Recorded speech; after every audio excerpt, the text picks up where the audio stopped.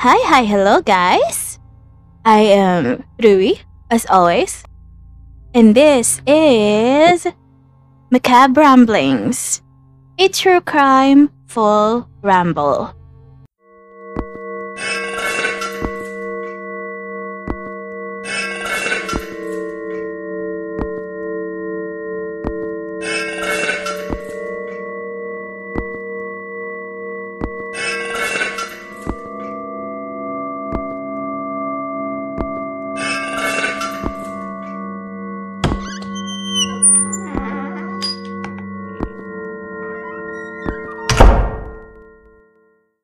And so, following what I have said in the last episode, the part 3 for the Robert Hansen case, I'm going to just research whatever I want to research and just ditch the alternate true crime, paranormal I had got going on back then in the past, because I want to research stuff that makes me feel more fulfilled instead of like focusing or following a certain rule that I have made for myself and I ended up realizing that that is actually the plan that is not what's best for me. And so, complying with this new plan, I am going to present to you another true crime case for this episode, and this would be about the Setagaya family murders. And I'm saying this like right now, it's going to be quite a weird and just a mind-boggling case. Makes you feel like sitting down on a spot, your favorite chair, your favorite corner, wherever you feel most comfortable, and just mull over it, think it over, wonder what the heck really had happened for this murder, this massacre, this family annihilation to happen. There's quite a few theories that you could think about, because there's quite just weird things that could be taken note of that I'm going to say once I start talking about this case. And now, let's start. So the Setagaya family murders, the family isn't really a Setagaya.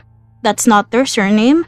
They are the Miyazaki family, and they moved to Kamisoshigaya Street in 1991, and this is in the Setagaya district. The place was, back then, it has like a lot of houses, a neighborhood with over 200 residential buildings just scattered all around the vicinity.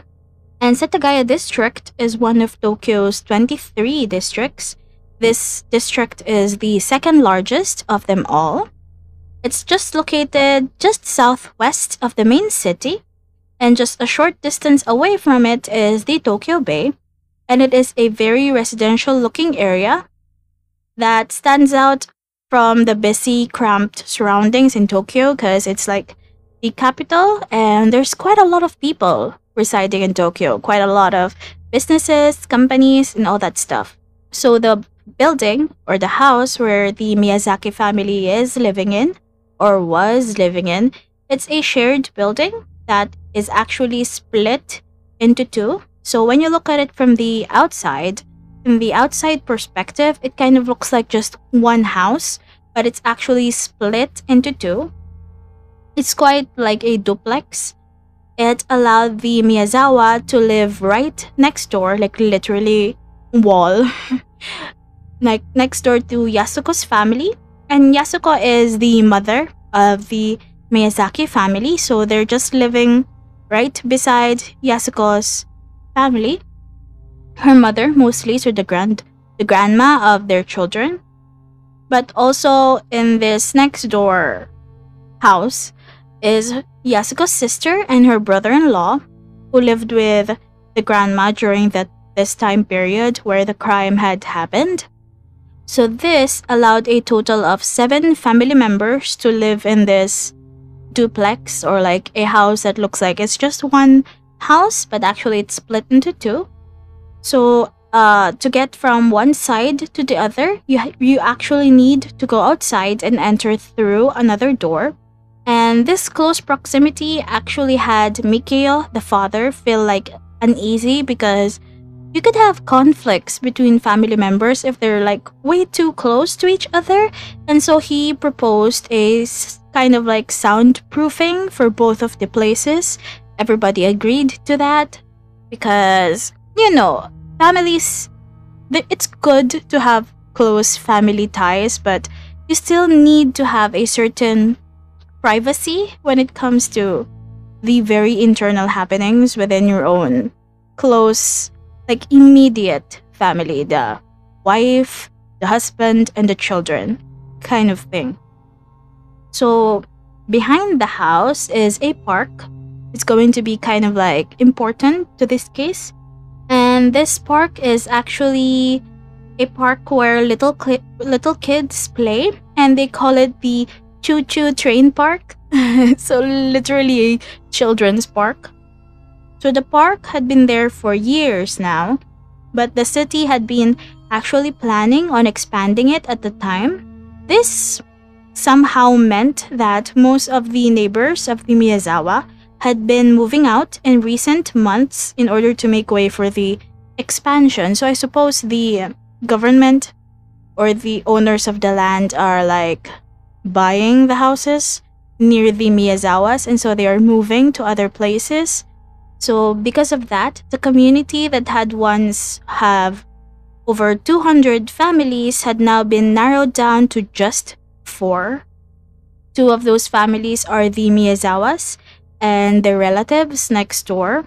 So there are only 2 other families that lived on their street. Besides that, it feels like the neighborhood has become a ghost town of some sort. So because it's like kind of like looking of like a ghost town, most of the activity from the area was happening in the park right behind the Miyazawa family home. So now, because there's not much children hanging around, skaters usually hang around there. But because there's some skaters and this is like the busiest part of the street, this led to some issues for the Miyazawas because the park is literally located directly behind the house.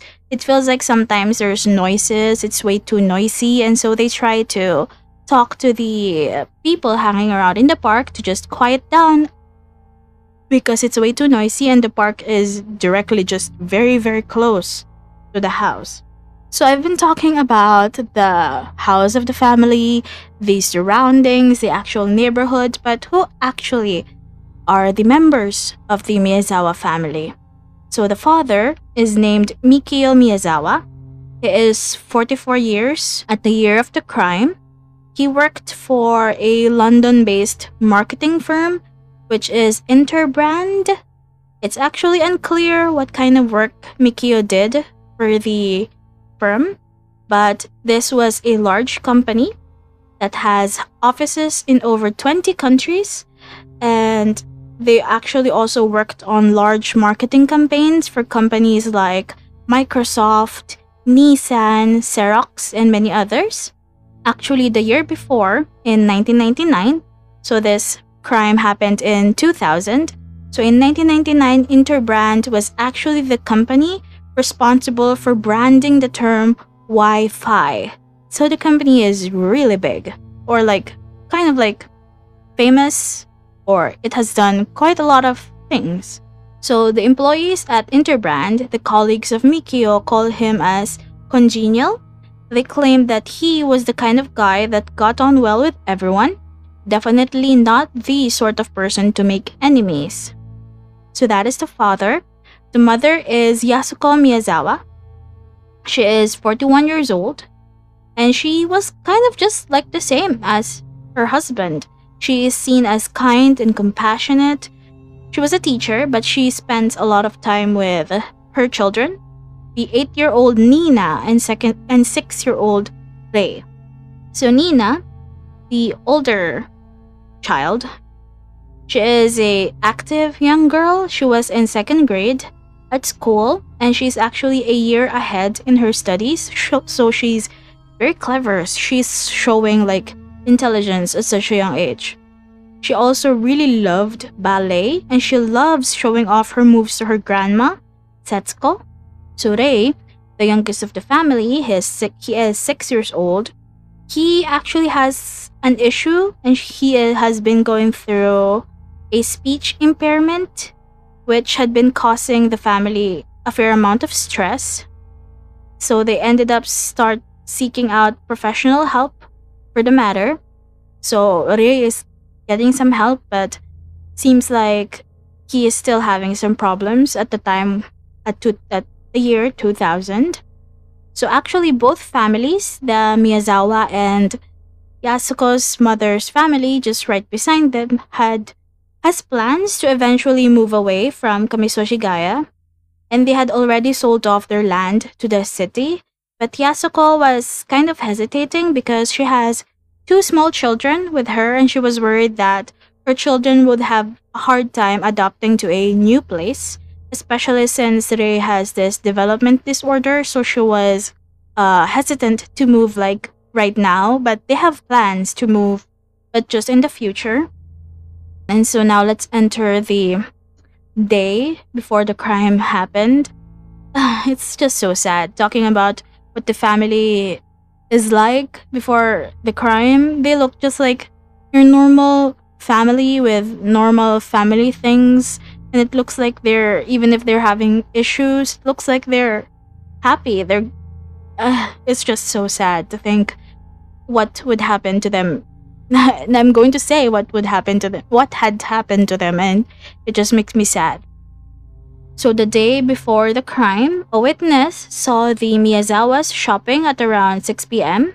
at Seijo Gakuen Mei Station, and this is just under a mile from their home. A neighbor confirmed that at around 6:30 p.m., their car was not in their driveway quite yet, so they're still not at home. Probably they're still shopping or they're on their way back home. So at 7 p.m. that evening, Yasuko called her mother, the one who lives next door, and nothing much came out from that call, probably just a normal call between families and such. And around that time, or an hour after that, Nina visited her grandmother that evening. She had used the grandmother's computer to watch a recorded TV program until 9:38 p.m.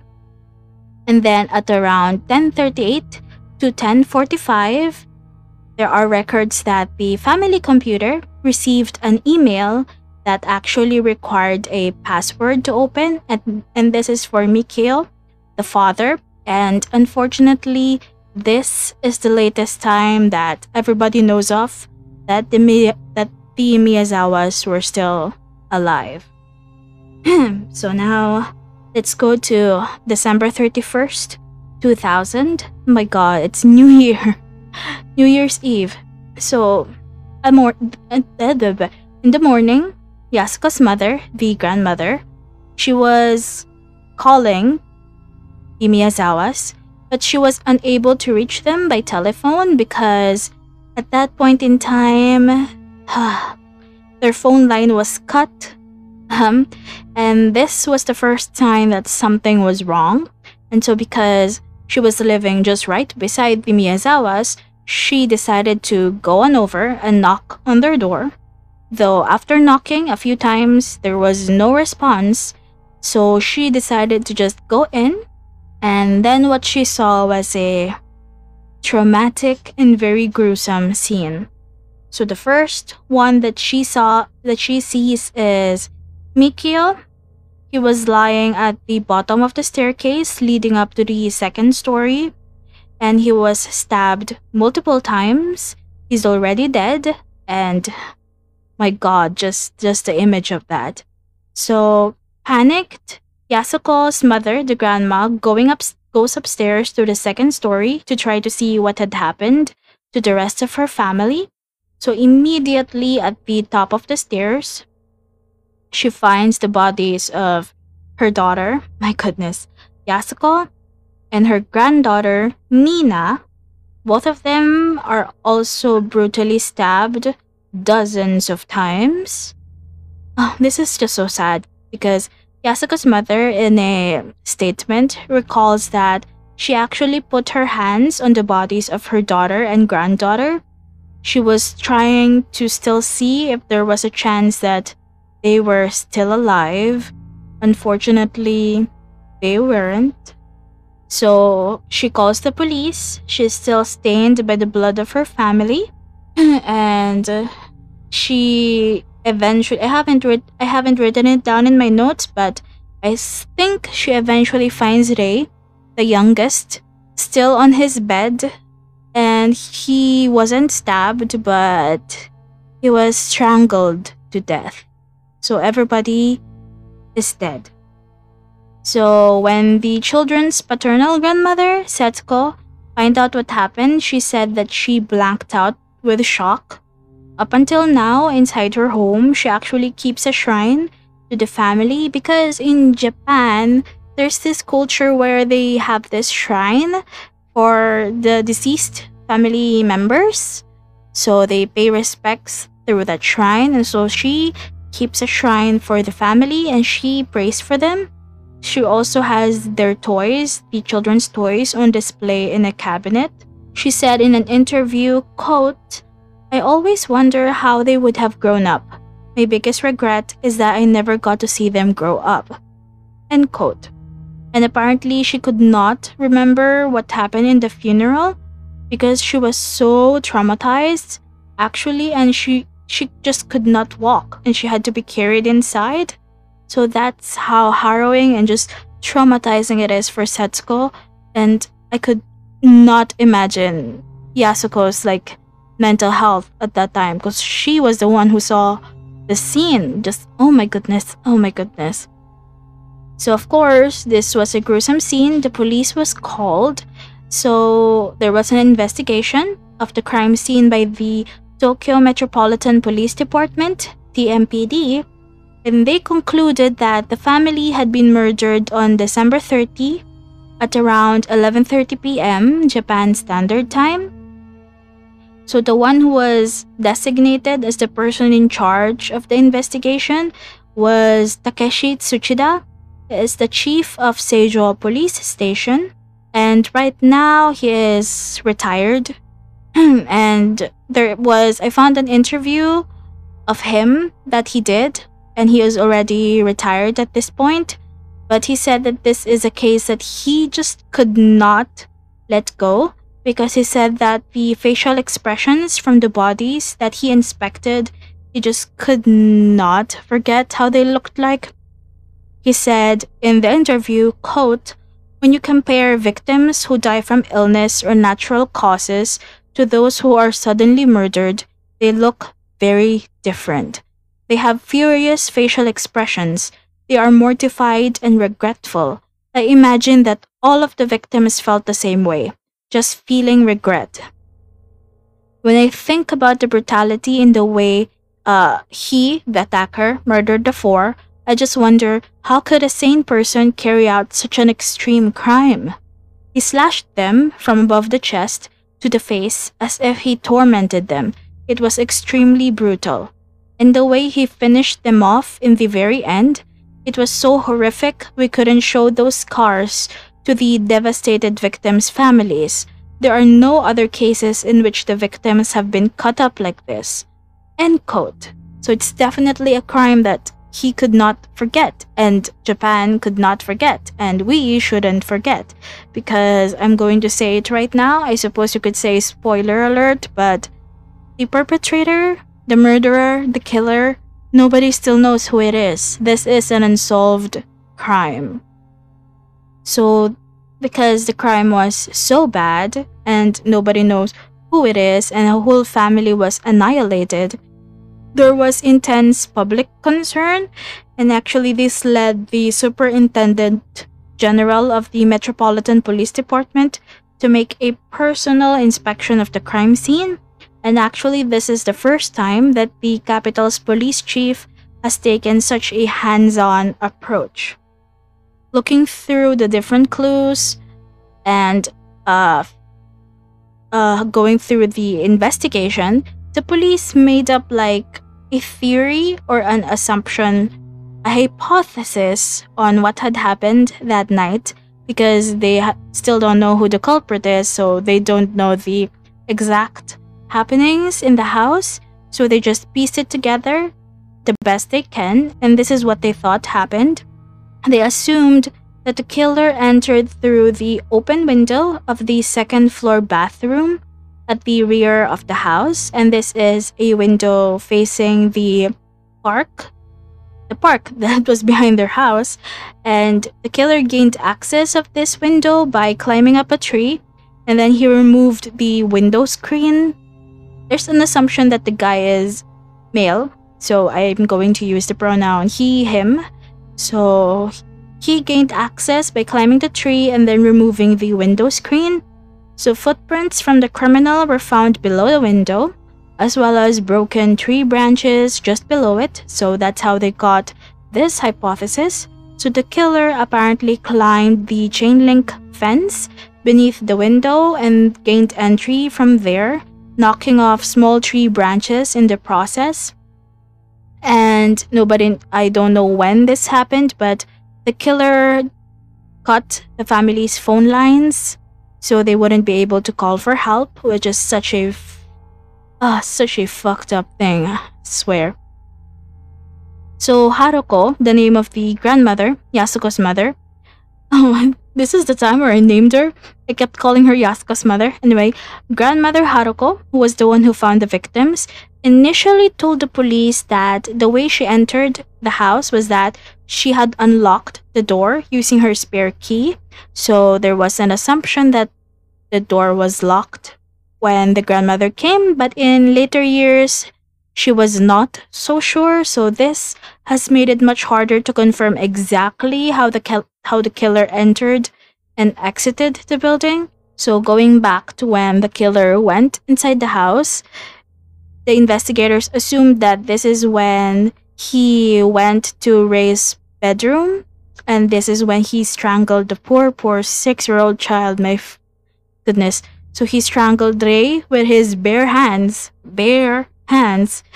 And Ray at this point in time is already sleeping in his room at the second floor. And Ray was killed through asphyxiation. There was no blood found on Ray's body. And that is why the investigators theorized that the killer murdered him first, because there's no blood at all. But then when you look at the bodies of the father, the mother, and the daughter, they were stabbed to death.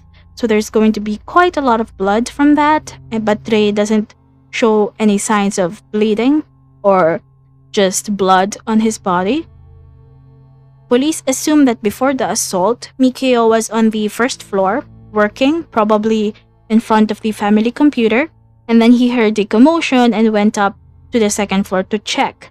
This is when he meets the attacker, and he had a fight with the attacker, but unfortunately he lost the fight. And this is why his body was found on the stairs, at the bottom of the stairs. So the battle or the fight probably happened there at the stairs. So Mikio actually injured the killer until he was killed because he was stabbed in the head, ouch, with a sashimi bocho knife. Sashimi bocho knife. So I searched it up, and a sashimi bocho literally means sashimi knife. It is a type of long, thin knife, and this is used in Japanese cuisine to prepare sashimi, the sliced raw fish or other seafood. As I've said, Mikio's body was found on the first floor, right next to the stairs. He has a lot of wounds, mainly in the thighs and buttocks area, and there's also stab wounds found on his arms, chest, and face. His cause of death was ruled to be blood loss resulting from chest stab wounds.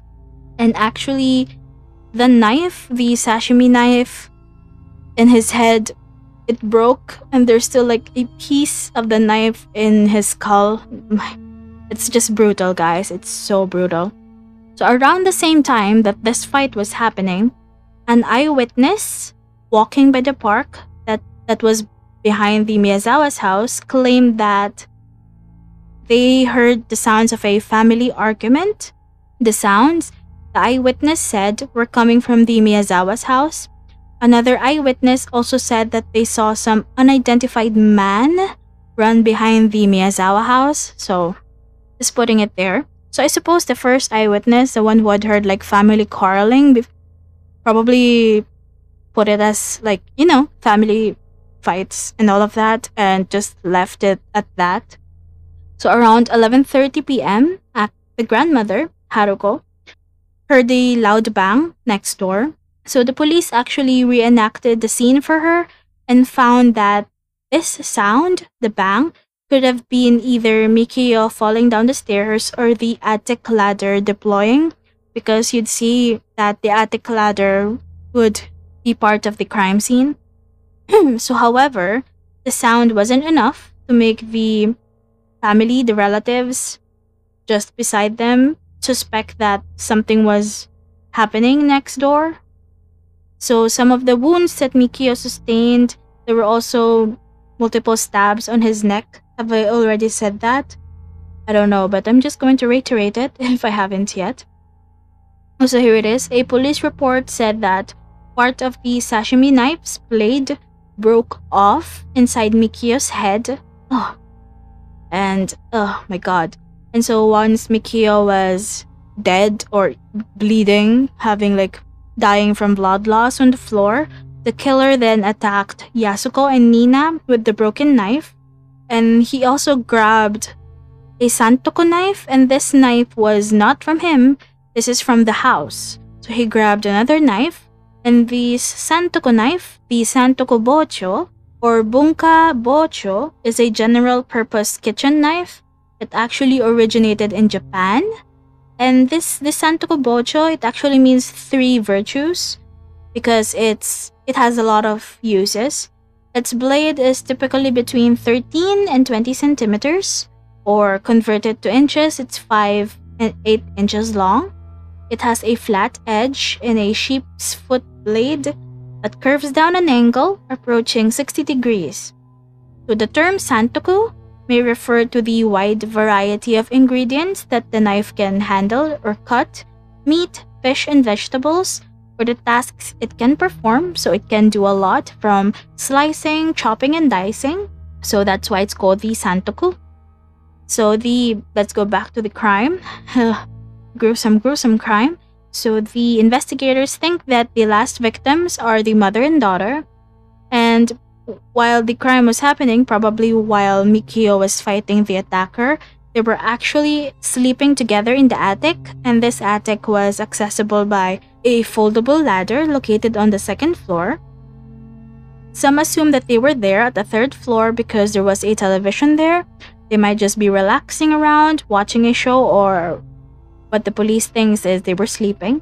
So their bodies were stabbed multiple times, mainly in the face and neck area. So as I've said, they were first attacked by the broken sashimi knife. And then the investigators assume that the attacker noticed that the broken sashimi knife is useless, and so he went to the kitchen to grab another knife. And at this point in time, Yasuko and Nina were still alive when the attacker decided to grab another knife, and because the attacker left them, they run. Yasuko grabbed Nina and they started running, and I think they went up to the 2nd floor and they grabbed a first aid kit. I think Yasuko used this to try and get some medical attention for Nina because she was bleeding heavily in her arms. Just Nina was injured, and so Yasuko, being a mother, decided to treat her using the first aid kit. So while that is happening, the criminal comes back. Oh my gosh. And he is holding a new knife, and he finished them. He dealt the final blow. The both of the bodies were found crouched with their backs touching.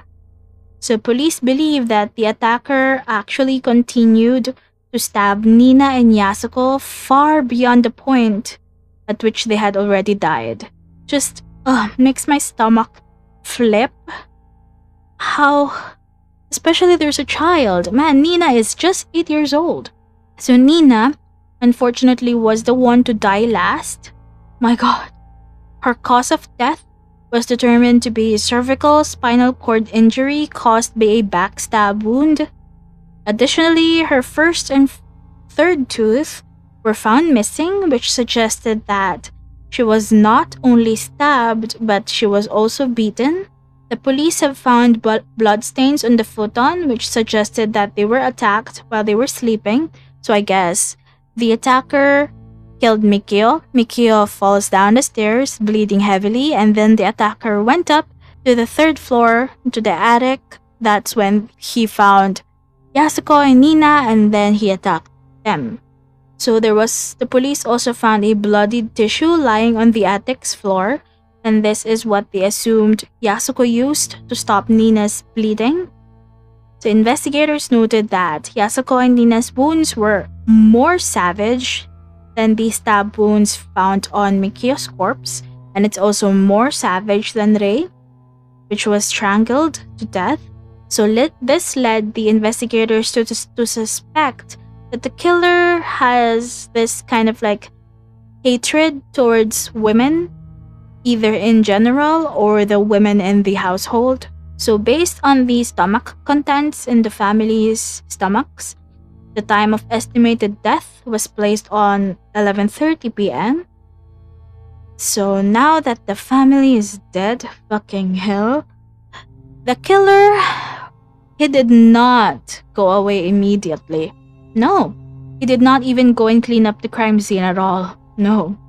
The killer remained inside the house for an estimated 2 to 10 hours. It's a big time gap, 2 to 10, but that's what the police could narrow it down to. And the killer actually went to the refrigerator. He consumed 4 bottles of barley tea. And this was notable for the police because there's actually a lot of beer inside the refrigerator, but he grabbed barley tea, which made them think that the killer does not drink alcohol. The killer also ate melon, and he also consumed 4 ice creams from the refrigerator. He used their toilet. He pooped in the toilet, and he does not flush. Absolutely disgusting. So feces were just found in the toilet by the investigators. And the first aid kit, he used this to treat his injuries, and he also used some sanitary products to, I guess, stop the bleeding because he is also injured. So when the family's first aid kit was found, some of the pieces from this first aid kit, the pieces of bandaging from the first aid kit was found with 8-year-old Nina's blood on them. So that's how the investigators thought or assumed that Yasuko was the first one to grab the first aid kit, and then the killer just found the first aid kit lying around and he decided to go and use it for himself. So Tsuchida, the one who was investigating the case, in charge for it, said in an interview, quote, "After killing his victims, the criminal lingered in the house. He ate 2 cups of ice cream straight from the cups without a spoon. Instead, he squeezed the containers upwards and just proceeded to bite the ice cream. The fuck? He scattered documents into the bathtub. He may have been looking for something, or perhaps he was just spending time before leaving." End quote. So the police would eventually discover 4 ice cream wrappers. Some of them the popsicle wrappers, some of them the cups. And they found the killer's fingerprints on them. So they managed to grab the killer's fingerprint in those wrappers. And these fingerprints matched up with other fingerprints just left all over the house, which didn't belong to any of the family members present. So the killer is just leaving so many damn clues all around the house. So in the living room, credit cards, bank books, driver's licenses, and other personal identifying information were just spread out all over, as if the suspect has been sorting through them. In the second floor bathtub, there's more scattered papers there, such as receipts, items from the mother's school, towels, sanitary products used to stop bleeding, and other garbage were just tossed there in the bathtub. At one point, the killer rummaged through the family's documents from the first floor storage. He pulled out all the drawers and took one of them to the second floor bathroom, and this he also dumped into the bathtub. What the fuck is this guy doing? So Yasuko's personal belongings, from her 2 handbags, Mikio's wallet, house keys, and various documents, met a similar fate. So the perpetrator threw some of them into the toilet. Other items, like a white towel smeared with the killer's blood and an empty cup of ice cream, was also dumped in. So there's a lot of clues just littered all around, but the killer decides to just leave more items behind on the family sofa. And these items were a knife, muffler, a hip bag, or some articles call it the nanny pack, sweater, a jacket, hat, gloves, shoes, and 2 handkerchiefs. The investigators actually call this Takara no Yama, which means a mountain of treasures, because what the heck is this evidence? It sounds like the killer just decided to strip. Because all of these is like, he almost just stripped. Like, what the heck? So, an analysis of Mikio Miyazawa's computer revealed that it had been connected to the internet at 1:18 a.m. And the investigators think that this was the criminal using the computer. And so the killer browsed the internet for 5 minutes and 18 seconds.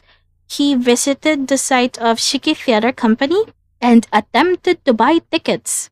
What the heck? To see a show? So this theater company was an internet bookmark that had been saved by Mikio himself, because Mikio had a history of working with theater, as it had been a passion of his. So it's just weird as to why in the world is the killer trying to buy a ticket. So at some point, nobody knows when, the killer took a nap on the couch in the living room. Then again, sometime in the morning, the computer was used for 4 minutes and 16 seconds. The webpage of Mikia's company and Yasuko's school was visited. Then the computer's power was killed by pulling the power cord. Apparently, the power cord of the computer was not found at the scene of the crime, so it was taken by the killer, they assumed. The suspect's fingerprints were not found on the keyboard, but they were found on the mouse.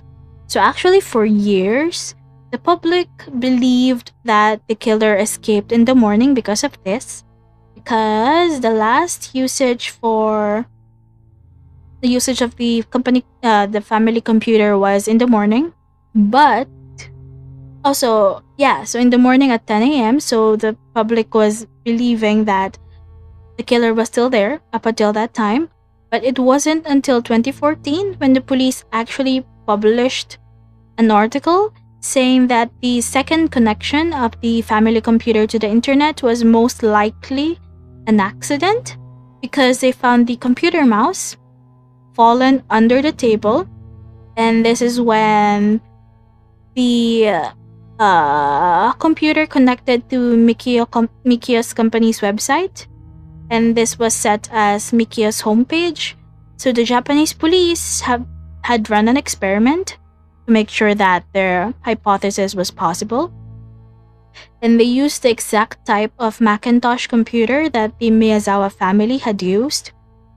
And after this experiment, they concluded that the most probable outcome of this was that Yasuko's mother was the reason why the mouse was dropped by accident, because she was looking around when she found the bodies, and therefore the computer was connected to the internet. But what about the power cord? Makes me think. So this information definitely complicated an already difficult case, because the previous theory didn't leave a lot of time for the culprit to leave the house, because Yasuko's mother, Haruko, came to the house after 10 a.m. to check on them. So this means that if the murderer is there at around 10 a.m., and then the grandmother went into the house just after 10 a.m., he doesn't have a lot of time to go and leave the scene of the crime. But now there's like a bombshell by the police, and now nobody knows when the culprit actually left the house. So with the past theory being proven untrue, the perpetrator could have escaped any time between 1:30 a.m. and 10 a.m. So the investigation into the murders is actually among the largest in Japanese history, and this involved over 246,044 investigators. That's a lot. And they have collected over 12,545 pieces of evidence. All evidence related to the case remains in custody, and Japan's National Police Agency has injected a total of 230,000 man days into the investigation, and police officers stay at the crime scene around the clock to protect it. The police also offered to pay 200 million yen, which when converted to dollars, it's 167,200 US dollars, in reward to the one who provides some key information leading to the killer's arrest. So, the clues, the scene of the crime was talked about, but I haven't talked about the clues and the stuff that the culprit has left. It leaves quite a few mind-boggling clues. It's so weird. The culprit's clues, they're very mind-boggling, and in my opinion, it's one of like the weirdest part of this case. The clues that the killer just haphazardly left, because he just basically stripped so many things from his own body, left it there, left his fingerprints, left his blood, left his poop, his stool. It's so weird. So, because there's so much clues, DNA just littered literally everywhere in the house, the police have been able to deduce several very specific clues to the perpetrator's identity. So, looking at the killer's stool, disgusting, my gosh. They found that the killer had eaten string beans and sesame seeds the previous day after they analyzed it, and a few people thought that this is an indication that the killer is still living with his mother, because apparently this combination of food is considered as something that is easily found in a household, like when you're living with your parents and all that stuff, because it's one type of food that I guess mothers cook a lot, and people who lives alone don't really eat a lot. So some people deduced and considered this information as an indication that the killer is somewhat of a mama's boy. So take that clue as you wish. And so that's the first clue. The second is the sashimi knife, the sashimi bocho that the killer brought with him. The brand, I believe, is Yanagiha Hawatari. And this is bought from a store. And the store was actually located by the police. It was in the shopping center at Ogikubo Station. They found this specific knife. They found this specific store where the knife was bought. And this was the knife that was used to kill Mikio, the father. So, the sashimi knife and the clothes that was left behind by the killer was determined to have been purchased in Kanagawa Prefecture. And looking at the clothes, the police were able to determine that the killer is 5 foot 7 inches with a waist size of 32.6 inches. He also has this very lean, very thin build. So his clothes, what were the clothes that were left? There were a lot. The items were one gray Crusher hat. I think that was the brand, Crusher. There's one black AirTech jacket, a white and purple long-sleeved shirt. Sometimes it's called a sweatshirt. Some articles call it a long-sleeved shirt. There's some black gloves. The brand is Edwin. A multicolored scarf. Sometimes people call it a muffler. and this doesn't have any tags, making it hard to identify. And black handkerchiefs. I believe there are two black handkerchiefs. So the shirt, it is white with purple sleeves. It's kind of like a 3/4 long sleeves, I think. No, I think it was a very, yeah, it's long sleeves. And the sleeves are purple, but the torso area is white. This shirt is only available in Marufuru shops, and it's a retail chain that also sold the gloves and the hat that was found at the crime scene. So looking at this shirt that was only available in these certain shops, the police learned that only 130, so not much, units of the sweater were made and sold. Unfortunately though, the police were only able to track down 12 of the people who bought the sweaters, and because the culprit isn't found yet, I could just assume that these 12 people doesn't have anything to do with the murders at all. So there's this hip bag that was also left at the scene. Some articles call it a nanny pack. It's kind of like the bag that you strip, that you have in your hips. That's why it's a hip bag. And it contains some pieces of evidence that I would call as very weird, very unique. Kind of makes this case peculiar in my eyes. And the first piece of evidence was a piece of grip tape that was used for the surface of skateboards, and this would influence a theory that I would talk about later once I reach the topic of theories. But there's a grip tape that is used for skateboards. The second clue was the trace elements of a cologne. It's also found in the handkerchief and like in the overall like clothes that was left. And this cologne is the brand Drakkar Noir. This is weird.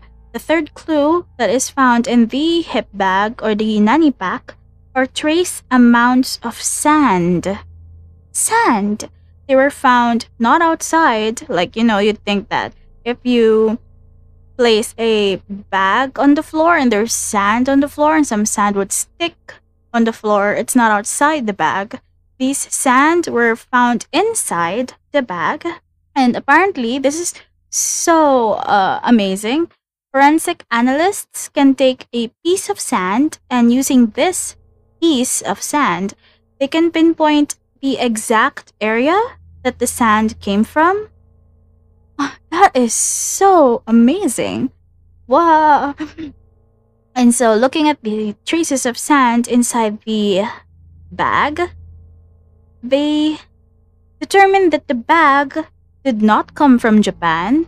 It did not come from Asia. It came from the Nevada desert in California. More exactly, the area of Edwards Air Force Base in California. And like the grip tape, this would also influence another theory that I would talk about later. Also, I'll talk about like a piece of the theories. Many have viewed this as a sign that the killer was probably an airman or somebody in the military or a type of contractor that did business in multiple countries. And looking at the handkerchief, they determined that it is ironed. And this also like bolstered the theory that it's a person with military training, because apparently this is a sign that iron handkerchiefs are signs of military bearing, because apparently military service preach ironing as part of its uniform conduct. And while I am not from the military, in my high school we have CAT, which kind of like we have kind of like a Navy training thing. The marches, we even have those guns that are just made of wood and all that stuff. So we had kind of like that training. It felt kind of more militaristic, but not as strict as the actual military. And in that whole year it was in my 4th year in high school, my senior year, we had that CAT cadet training, and we do iron our handkerchiefs. And there's a lot of preaching about cleanliness and making sure the uniform is snappy, kind of like no wrinkles everywhere. So I could attest to the ironing of the handkerchief, is what I meant in this weird tangent that I got into. So the bag was well used, so it was well loved. It was relatively small. It can fit an A5 notebook. And this kind of bag was sold in Japan from September 1995 to January 1999. The bag is just under $30, and this bag was produced in Korea using some black-like tests. Some traces of some kind of red fluorescent agent were found, as well as some dark hair strands that police believed is from the killer himself. So this red fluorescent agent apparently indicates that the suspect was involved in some kind of stage prop design or highlighters, because this is like made with from highlighter stuff, just highlighter creations or something within highlighters, this red fluorescent agent. This is where this particular chemical is used, and the family would not have this around because it's not something that you just have around in your household usually. Trace amounts of this chemical was also found in the garage. However, there was no indication that the suspect had ever been in the garage when the murders were happening. This led the investigators to believe that the suspect may have had contact with the family before they decided to kill them. So in one report, the chemical is described as barium titanate. I don't know if this is like correct though, because not every single report reported this, but I'm still going to say it though, since I just saw it in like a few, or most specifically like not much. Like I forgot what article it is, but this report described the chemical as barium titanate, and apparently this is an unusual chemical that would not be available over the counter. It is used in complex electronic circuits and in the development of ceramics. So this leads me to like, is this really the chemical? Because I suppose this case has been talked about a lot, and I wouldn't be surprised if some facts got bent and stretched and kind of like changed and influenced by something else over the passing of the years. So in this report that says that the chemical is actually a barium titanate, apparently this is used for ceramics in specialized electronic equipment, sonar to be exact. So this is under the bullet that the suspect might be from military, because this could be used in air-based sonar equipment. So let's go to the muffler or the scarf or the cloth that that you just wrap around your neck whenever it's cold. And this is one of the items that are most difficult to pinpoint because it doesn't have a tag, so it is unknown who produced it and where it was sold. According to some information that the police have received, the scarf may have been given away as a freebie at places like game centers, arcades, or uniform stores. Similar to the bag, this muffler, scarf, cloth was also well used. So the hat that the killer has used was sold from September 1999 to November 2000. The jacket is in size large. It was a 2000 release, available in stores since September 2000. The gloves were produced by Japanese brand Edwin and were purchasable from 1998 to 2000. So the cologne, I've said the Drakkar Noir cologne, is a French perfume, but it is sold in Japan since 1982. So the last items which were given a lot of attention by the police were these two black handkerchiefs, and these were manufactured by a Japanese brand, Muji. One of them, the criminal used to wrap around wrap around the knife's handle so it wouldn't slip when he starts the brutal stabbing. So the one of the handkerchiefs that was used for this had a 3 centimeter long cut in the middle of the fabric. So according to the Tokyo police's informers, this technique, wrapping the handkerchief around the handle of the blade, is used by Chinese workers at a fish factory, and this prevents the knife from slipping when they were cleaning seafood. So that's one thing to take note of. So this is another weird part of this case. This. So all of these clothing items were found to have been washed by hard water. Means that the water that was used to clean the clothing was full of minerals and vitamins that were not usually found in regularly occurring water. And take this. Japan doesn't have a hard water system, so the water running through the taps and what they use for laundry isn't hard water at all. Japan has long used a soft water system, meaning that the water itself is just water with some sodium. And this is weird because these clothes, where did the killer wash it? And this kind of fuels the theory that the killer might not have been from Japan at all. So in the pocket of the sweater, the police found, this is so weird, found traces of bird dropping, some traces of the Japanese zelkova tree, and willow leaves were found, which is just weird. Or not as weird if you think that maybe he is crouching or hanging around places with those stuff. I don't know, but just something to take note of. So, as I have talked about in the crime scene, the killer not only left his clothes around, he also left a lot of DNA and a lot of fingerprints all throughout the house. But looking at the fingerprints and the DNA, none of them matched in their databases, indicating that they do not have a criminal record of whoever has done this. So the MPD has compared the fingerprints found in the house with about 50 million prints, including those of individuals with a history of trespassing and other crimes.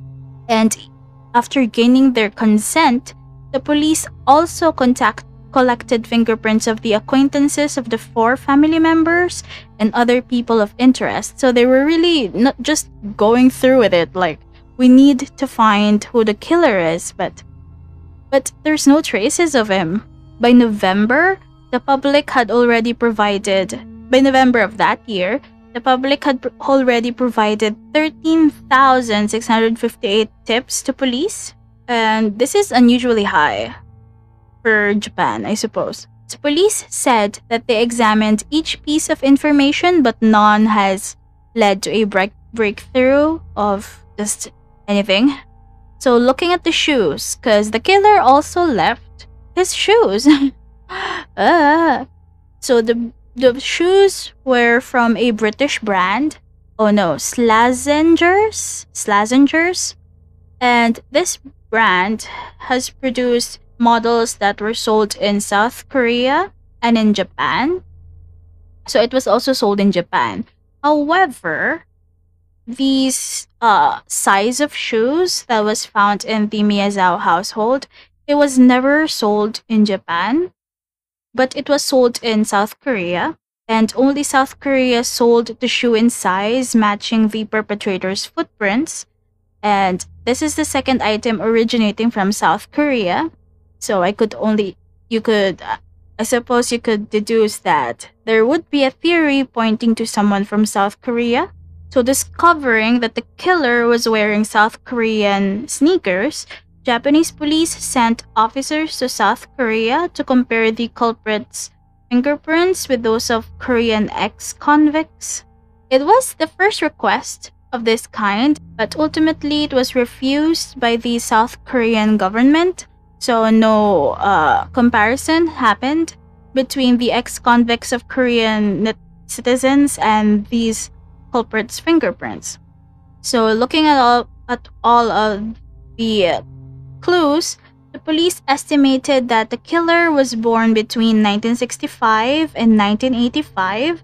This makes them 15 to 35 years old at the time of the incident. Because of the fitness that was required for entering the house, because police do believe that the murderer climbed through a second-story bathroom window, and you need like nimbleness and strength for that, and so they believe that the culprit could be 15 to 35 years old. And in the wounds of the family members, it indicates that the killer is likely to be right-handed. So the killer's blood was analyzed, and it revealed traces of type A blood. So there's blood in the murder scene that was analyzed, and it was revealed to be type A, which could not have belonged to the Miyazawa family. So the police determined or assumed that this is the killer's blood. So they had a DNA analysis of this blood, and this determined the killer is male, possibly a mixed-race male, with maternal DNA indicating a mother of European descent, possibly from a South European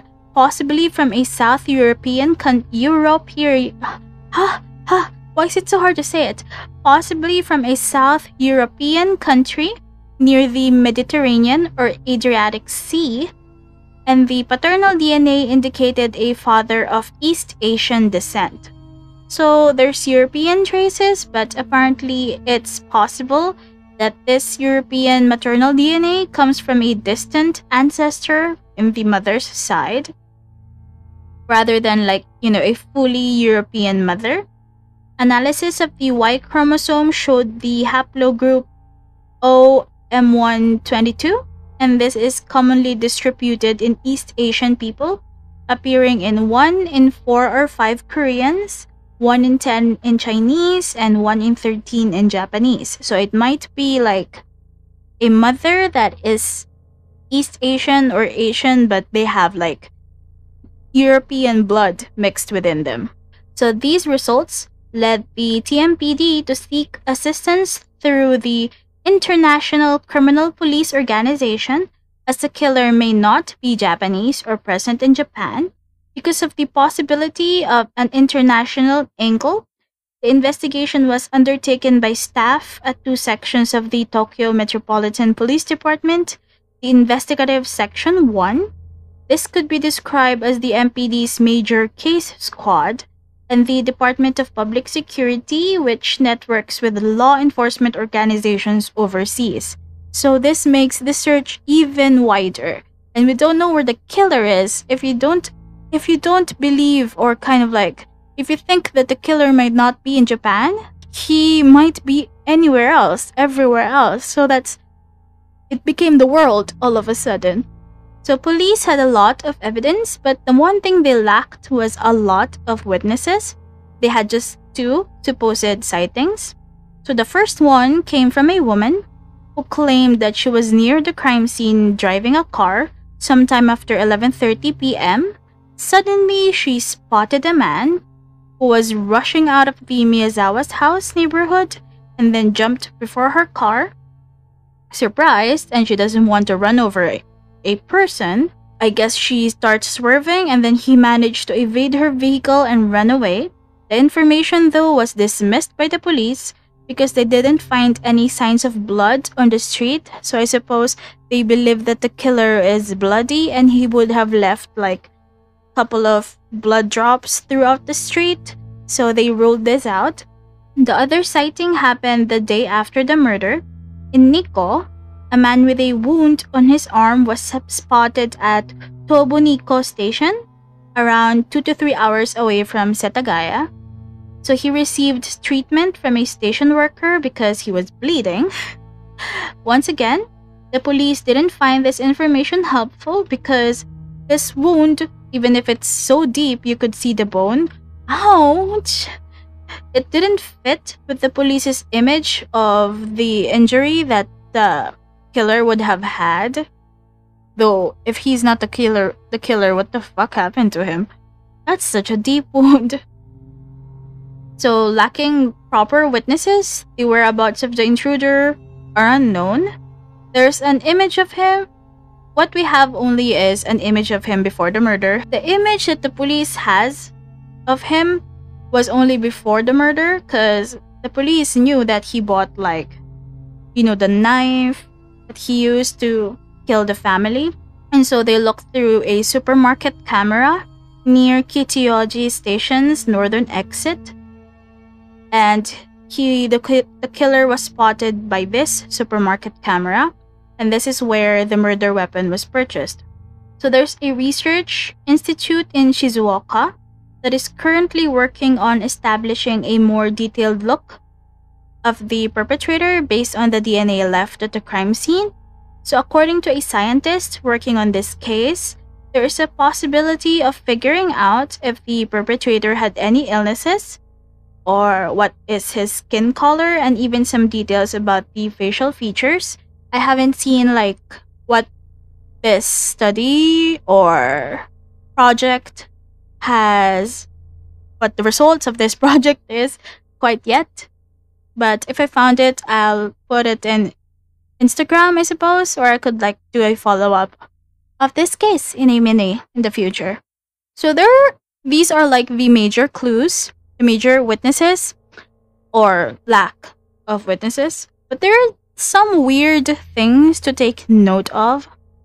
So first, looking at the colleagues of Miyazawa, they think that the murder was unlikely job-related because he wasn't working on anything particularly sensitive or controversial, said one of his associates in an interview on Japanese television. They believe that Mikio is a congenial man who got along with everyone, and he is definitely not the sort of person to make enemies. So that's what they think. Probably not because of the job that Mikio is currently, or that Mikio was working through. So these murders, understandably, have added a lot of fear in the Japanese community, and this led to quite a breakdown in terms of Japan's low-crime society. While they have high unemployment, large-scale illegal immigration, and a widespread questioning of traditional values at the time, so this led some Japanese citizens to question quite a lot of things because of this murder.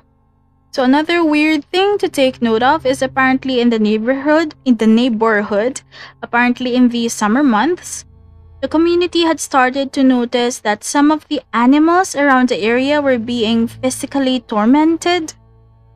There are some rumors that rodents have been found, having been killed, and even the local cats had been tortured. One eyewitness even recalls seeing a stray that they were friendly with suddenly appear without a tail one day.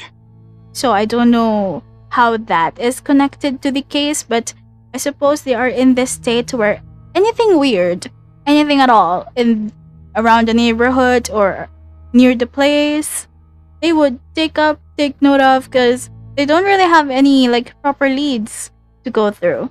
So in an interview with Tsuchida, he made a point, or he has a statement that has a lot of points to think about. So this is what he said, quote, "Several 100,000 yen are believed to have disappeared, but the question remains, were the killings done for financial gain, out of some deep-seated personal hatred, or the act of a divine personality? Nothing seems to make sense. The killer brought gloves, but from the beginning committed the killings bare-handed." Because, strangling Ray barehanded, it's weird. I thought of that as well. Normally, if premeditated, a killer would have worn gloves. It also seems strange that instead of a survival knife, he chose a slender knife used for slicing sashimi called a yanagi bahocho. Its blade is unsuitable for stabbing humans. That's why it broke. And there's something inconsistent with criminal premeditation in the way he broke into a house with the lights out and killed the entire household. End quote. So there's another, also, I don't know if I've said it already, but some money did disappear, but it's not a lot of money. So people think that, is this like the perpetrator's way of making it look like it's a robbery or some sort? Anyway, there's another point of debate when it comes to the criminal's entry point. Some people kind of like are skeptic if he really did use the bathroom window. So one of the investigators in an interview with Excite magazine revealed that the police actually had some doubts about this. So the investigator himself found the perpetrator's pristine state of clothes to be bizarre, the ones who are left inside the house. His jacket and fanny pack bore no signs of abrasion or wear, and no linen or fiber was left on the window. But if you think about it, the only other way in was the front entrance. The problem is that this door was locked. So for the theory to be plausible that the murderer went in through the front door, he would have been an acquaintance of the family. The kind of acquaintance that the family would let in even if it's late into the night. So the supporters of this theory, that he is someone who the family knows, have pointed out that the footprints left in blood were going only upwards the stairs, starting from the middle of the first floor stairs. So if the criminal wasn't an intruder but truly someone who the family has invited in, he would have been expected to remove his shoes at the home's entrance, because that's in the culture of the Japanese people. You have like this landing in front of the door, and then you take out your shoes, leave your shoes there, and then you walk around the house like that. So the bloody footprints could be explained by blood making stairs slippery, forcing him to wear shoes once again, because why are the shoes in the house? So people think, why? There's so many weird things in this case. And another weird thing, these are a series of weird occurrences in like few days before the crime happened. So on December 25th, Christmas, Yasuko, the mother, had mentioned to her father-in-law that someone's car was being repeatedly parked in front of their house. So it's just something weird that she told her father-in-law. So 2 days after, on December 27th, a man described as in his 40s was seen wandering around the house. 2 days later that, on December 29th, the day before the crime, a young man was seen near Seijo Gakuen Mei Station wearing an outfit similar to the one that was found at the scene of the crime, along with a very small backpack. So the eyewitness clearly remembered this because the man was underdressed for the weather, because it's cold and this isn't the type of clothes that you'd wear in this weather. So she remembered it and took note of it. So on the day of the crime, on December 30th, a man matching the description of the suspect was seen near Sengawa Station, almost a mile from the Miyazawa home. He is stated to be between 35 to 40 years old, and this is on the 30th as well. I've already talked about it, that there was a man running away near the home at around 11:35 p.m. So on the 29th of December, going back a day, the police believed that a man matching the rough description of the criminal, this is the day where he purchased a sashimi knife. It was the only one purchased at the supermarket on this day, so it was relatively easy to trace. So there's so many weird things to talk about, and there's still more. And this is the sightings after the crime, because I talked about the sightings before the crime, weird stuff happened that had happened before the crime to take note of, and now it's about the sightings after the crime.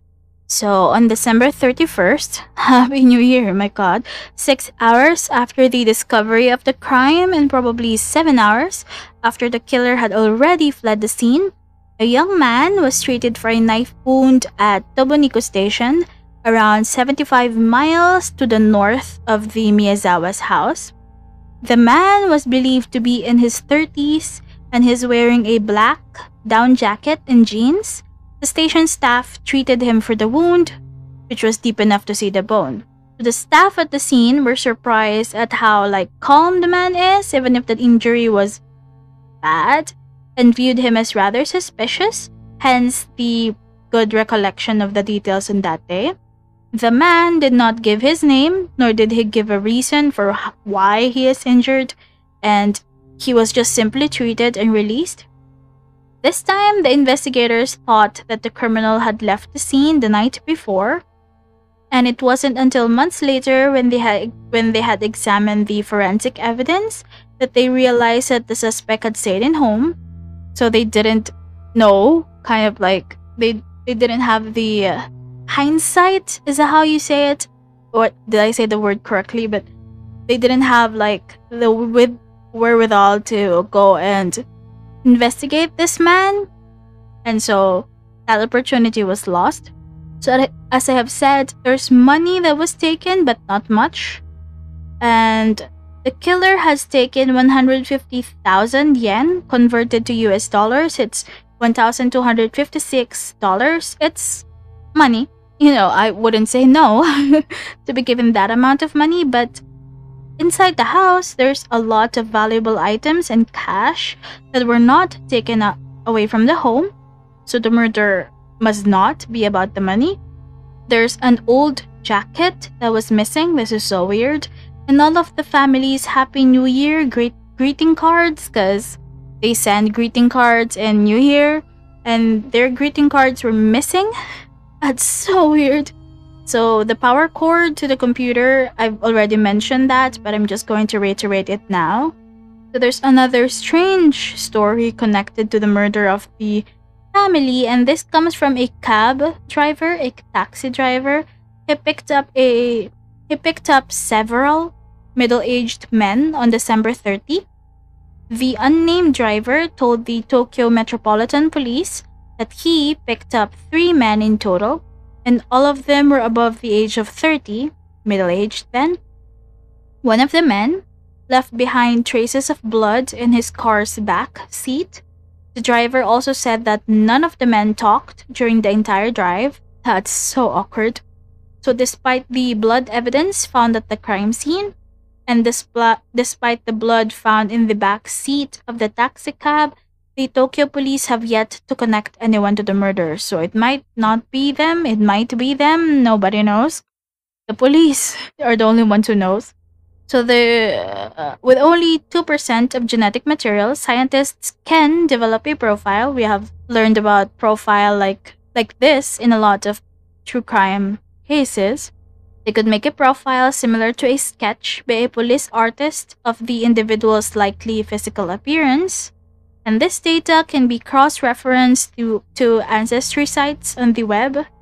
And this could lead the family members and this could lead the police and the other family members to trace the killer's identity. And this is widely used by the law enforcement in the US. But the law in Japan prevents this. And the law prevents exploratory profiles of crime suspects from being made public. So it's kind of like the law is hindering the police from releasing this type of information to the public. So in early April, about 100 days after the murders, the police found something interesting and weird, in my opinion. So this was originally brought in as evidence because they had discovered a small Buddhist statue less than a mile away from the home. So this statue was in the image of Jizo, a Buddhist deity that protects children in the afterlife. In Eastern Asian incarnations of Buddhism, Jizo is said to protect children in the afterlife who die before their parents, keeping them safe from demons as they ascend to the spirit world. So the police thought that perhaps the killer had left it behind as a sign of guilt or remorse. And this just makes me think that they're really just taking in anything weird that could be put as evidence, which I'm not. I'll probably be one of these people that's weird. So I'm not going to blame them at all for just picking the weird stuff. So now that the weird clues, weird sightings, weird eyewitness statements have been talked about, let's go to theories on who might the killer be. So the police have created 3 possible motives. Let's go to the motives first. So it's either money, grudge, or some kind of unknown thing. So the money, it tends to bring a lot of skeptics out, like me, because I've said money was taken, but it's not a lot of money compared to the valuable items within the house. And this is all there are also a couple of downsides to this theory. So first of all, for someone who wasn't in a hurry, he napped. He wasn't in a hurry. He didn't take all the money. He rummaged through drawers and purses and stuff, but he didn't take all valuable things he has seen. He has left around 190,000 yen in foreign currency totaling to 5,000 yen. And looking at the method of killing, it was so excessive. If you think of like robbery as a motive, and if it's like kind of like killing because he was found, why would he kill Yasuko and Nina, who were sleeping in the attic while he was like attacking the father? Why would he kill the people who are left in the house that doesn't really know what's happening? They were asleep. If he's just going to go and steal some money, he could have taken the money and then left. So some investigators suspected that the intruder throwing away his stuff, destroying things, and taking some money, but not all, could just be a camouflage and a part of some kind of elaborate plan to take police off his tracks.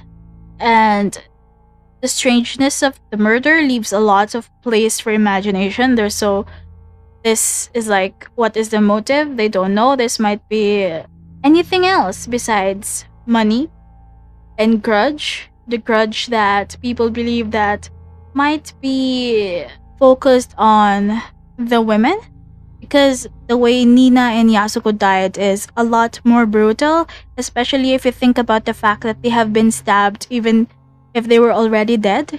And if you think about it, Rei was just strangled. I mean, it's still bad, but it's not as gruesome as the other family members. So if this is a grudge, what did the other family members do? Or why? You know? So some people believe that the violence inflicted on the females could point to a young man who is infatuated and just having a delusion. So those are the theories when it comes to what the motive is. So let's go to the theories on who might be the killer.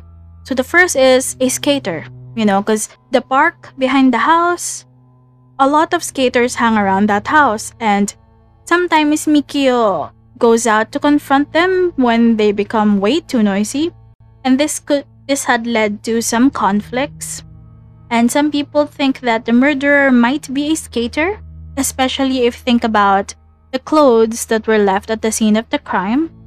Some witnesses even said that Mikio had confronted some members of a local motorcycle gang, so they think that if not a skater, might be someone from that gang. So in the theory, the people think that the criminal could have lived somewhere near, a place close to like the park, and it's possible that he came in contact with the Miyazawas before the murder took place. On the other side though of the board, like skeptics that think that he might not be a skater or a motorcycle person at all, motorcycle person, because they point out the shoes. Some people point out that the Slazenger's shoes is kind of like an unusual pair of shoes for skateboarding, because I suppose it's something hard to use when you're maneuvering a skateboard, these shoes. Plus, if they were one of the people that was confronted in the park and they hang around a lot in the park, people would know who they are and their fingerprints would have been taken, because the police are like so focused in this investigation, especially in the first months or even years of the crime. So they would have been sought after. They would have been given attention by the police, and their fingerprints were most likely would have been checked. And so that's one point from the skeptics side. And I have found this fact, and it's saying that while the clothing is kind of like looking like clothes from a skater, it also points to a more dangerous group, apparently. So, looking at the local motorcycle gang theory, there's this gang of bikers called the Bosozoku. They visit the park on occasion, and apparently they were labeled in 2013 as a pseudo yakuza with the police. So I suppose they were like a gang that you should avoid. And people believe that if not a skater, maybe from this gang.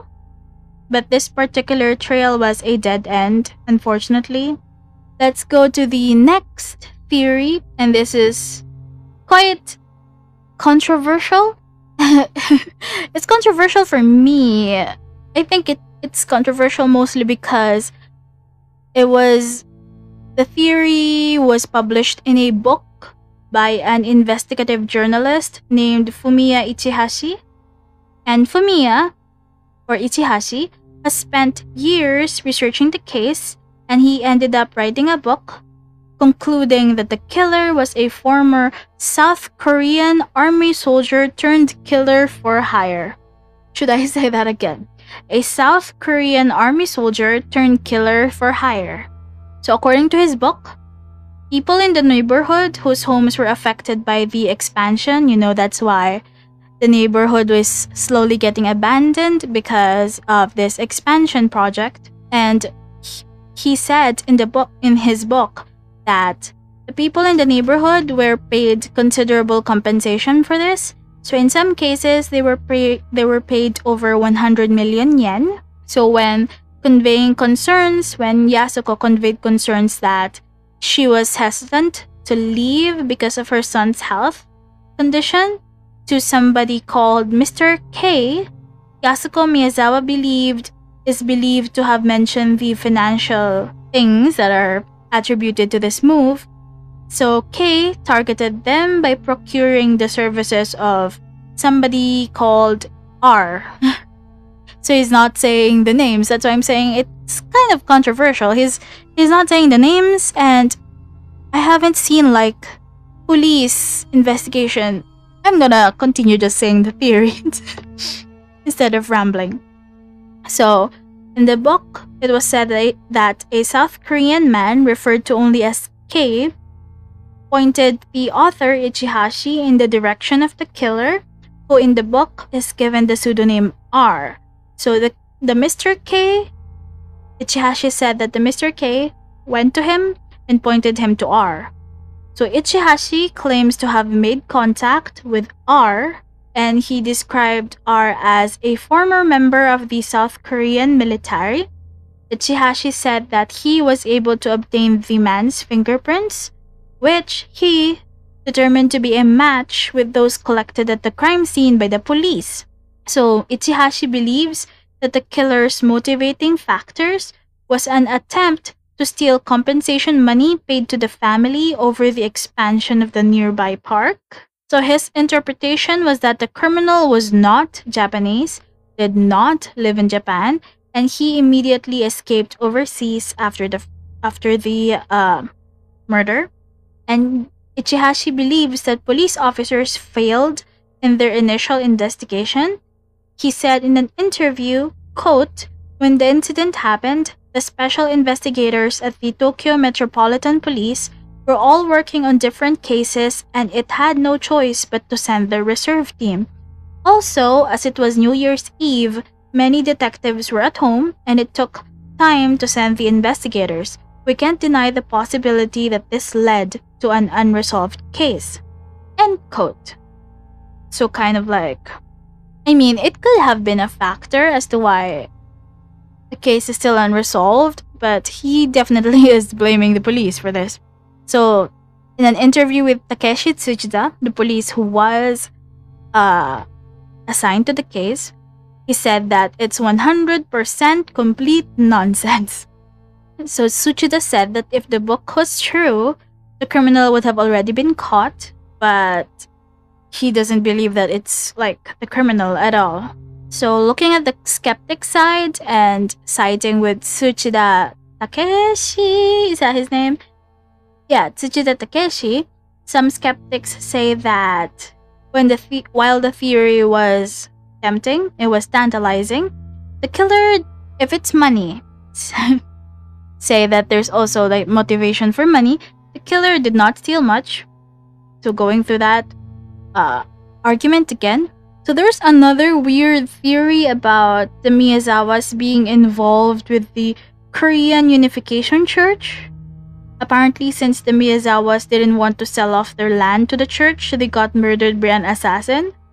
I don't know where that theory came from, and honestly, I did not dig much into that. There's another theory that revolve around the murder being mentally ill or just a robbery gone absolutely wrong. So now let's look at another theory on who or what could the killer be. And this is a theory that people think. Some assume that the killer is an American serviceman or someone from the American military because actually the American military presence in Japan has been constant in the country since the end of the World War II. So it's not kind of like far-fetched that somebody in that career path or like job or in the American military presence might have been the one to do this, especially if you look at the water used to wash the clothes and all that stuff. So since the American military presence, sadly, there's quite a lot of crimes that US soldiers, Marines, sailors, and airmen have committed in the Japanese country. And given the ugly history of like people hurting other people in that group, and given that people think that the suspect is a mixed race person, some have suggested that the killer is either an American soldier or some contractor working on a nearby American military installation. And apparently it would not have been hard for somebody who is like not from the country, from Japan, to reach the Miyazawa house from Tokyo because the family's house is actually located close to several train stations, most of which had service to downtown Tokyo. And since Japan relies a lot on their subway as their transportation, there's quite a lot of stops to be able to board a train to go to different places. And that's about it for that theory. The next theory is the last one that I have noted down, I think, and this is that the killer is just someone who is drifting around. You know, just random killings.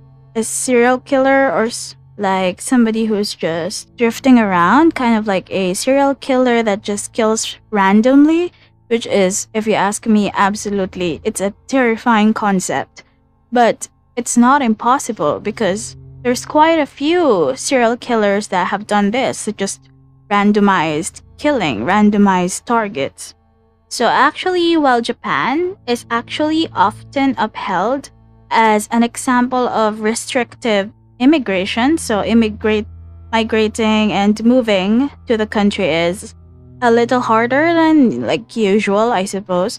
The country has had a problem with illegal immigration, and most of these illegal migrants comes from Northeast and South Asia, and this had occurred since the 1980s.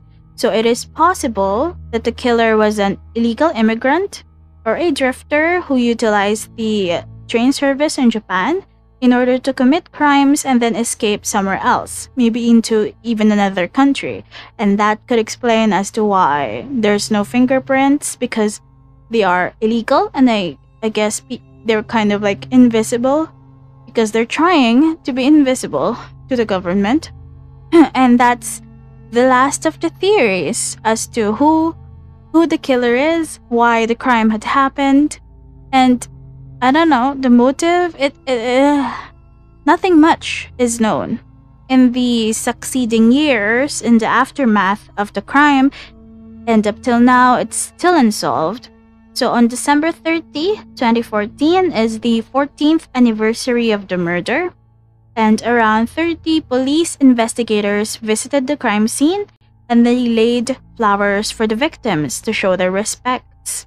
So according to the Japanese daily Nihon Keizai Shimbun, a newspaper, the head of the investigation team, Tsuchida, apologized for having failed so far to apprehend the killer, and he vowed to continue his investigation.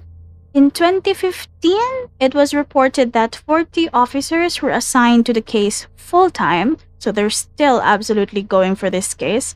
In 2019, it was reported that 35 officers are still assigned to the case, and every year the TMPD makes a pilgrimage to the house for memorial ceremonies.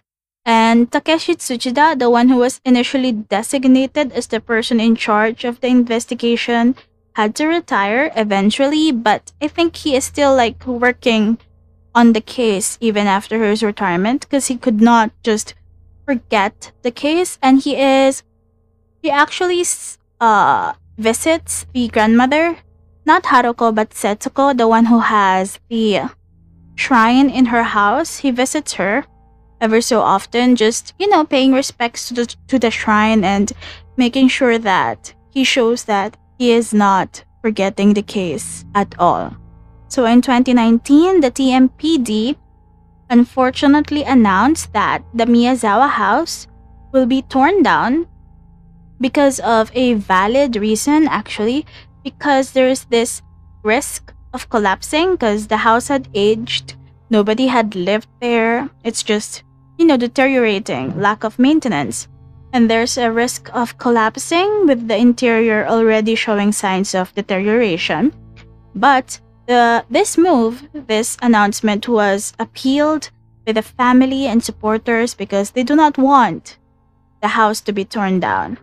When it comes to the evidence inside, the superintendent, Ide, the one who had replaced Tsuchida, said that they had preserved all of the possible evidence inside, so there would be no impact on the investigation if the home was torn down. So I don't know much about if the house was torn down or not. Honestly, hopefully not yet. So the families that were left to mourn for their family members that had been killed, they made a group. They founded a group in February 2009, and the group campaigned for the abolishment of the statute of limitations for crimes.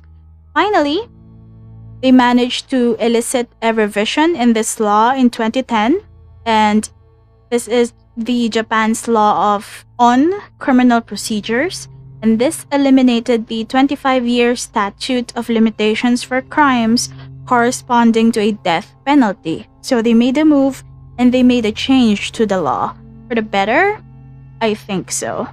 So the police, even until now, yearly, they still hand out flyers about the events of the night. Actually, I have seen like a couple of pictures that they do send out flyers, and also they have this mannequin. I think this mannequin has the same height, has the same stature as what they assume the killer has, and this mannequin is wearing the clothes that are similar to what the killer left at the scene, just to show people that this is what the killer looks like.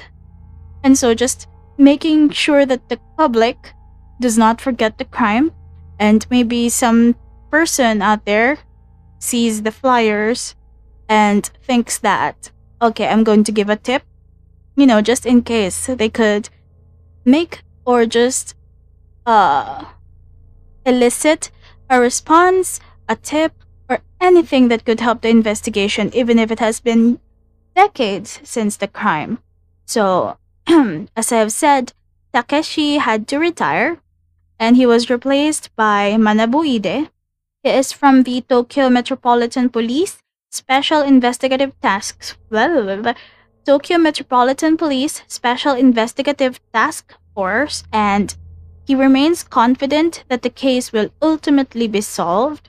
And he said in an interview, quote, "It's our mission to arrest the criminal who murdered 4 innocent people, including 2 young children, and make him atone for his crime. Can the new people who haven't experienced the graphic crime scene themselves focus on the investigation? I feel worried," end quote. He said that on the interview as well. And while he is still worried, he feels like there's still hope because they still have the DNA, they still have the evidence. The people who first worked on the case that have retired, I think, are still very passionate on with the case, and there's still like quite a police effort to go and focus on the case, even if it is, I think, could be said as a cold case by now. And I like the fact that there's still work going on, even if it's not as much as before, because of course there's still crimes, there are still quite a lot of things that are happening that they need to put energy on, but it's kind of good to see that the police haven't totally forgotten the case and they're still working on, there's still like people who are assigned to the case and be able to go and achieve justice. And since they have the DNA, I hope they do find the guy. There's quite a lot of evidence just scattered around, and it's absolutely astounding me that the perpetrator doesn't he just disappeared into thin air, and it kind of makes me think that it's either, and this just, I don't know, that kind of makes me wonder if the perpetrator is someone who has a very powerful backing behind him, and that's why he is invisible after like a lot of investigation. That's also one kind of theory that you could think of, because me looking at the scene of the crime and the amount of clues and evidence that was left at the crime, and the person brought gloves, but he was barehanded. He left clothes his clothes. He left them. He left his own blood at the scene of the crime. It's so weird. Makes me think that it's either he's stupid or he is bold enough to think that, nah, I'm not going to get caught. Even if I leave all of these stuff, I am not going to get caught. So how could a person be bold? Imagine, like, if you think of a scenario where it's not stupidity, but just boldness, that no matter how much evidence that he leaves in the crime scene, he is not going to get caught. I don't think a person could be that bold if he is not supported by good evidence that he is not going to get caught, you know? So just just something that is swirling inside my mind while I research this case, and I hope that in the future, with all of these DNA evidence and all that stuff, the killer, could be caught. Because no matter how I look at it, the family is very just like your average innocent family. I mean, I don't know them for sure, but that's how it looks like. They're just the average Japanese family. They're not. It's just so weird. The motive is vague. The killer is. That's what makes me absolutely crazy in this case. It's so bananas that first there's so much evidence, but the killer seems to be just invisible. Nobody could find them. Second, the motive is so unclear. What was the motive? Three, the weirdness in the crime itself, like bringing gloves, using your bare hands anyway. What? It's so weird. Anyway, that is the end of the case, and I have rambled quite enough. Hopefully I could edit this down into a proper, decent, not so rambly episode, because so many weird and strange just evidences and facts are littered all throughout this case. And that's it. I hope you found the case fascinating at the very least, and I hope you enjoyed it in a way that's not like, yes, murder. No, not like that. Please, it's murder. Murder is sad. Just, yeah, you get what I mean, hopefully. So, hint. Oh, yeah, the hint for the next episode would be, yeah, don't go to the mountain. All 9 of you, don't go to the mountain. The case is a fairly popular one, so I think this is a fairly easy thing to guess. I suppose so. And so I hope you look forward to the next episode. And yeah, if you have any stories that you want me to cover or want me to share, some stories that you have experienced, stories that your other family members, close friends, or just fascinating facts that you want me to read out loud in this podcast, you could email me at macabramblings@gmail.com. And if you don't want to contact me there, you could contact me at Instagram or Twitter. Instagram is Macabre Ramblings Podcast, and Twitter is at Macarambles.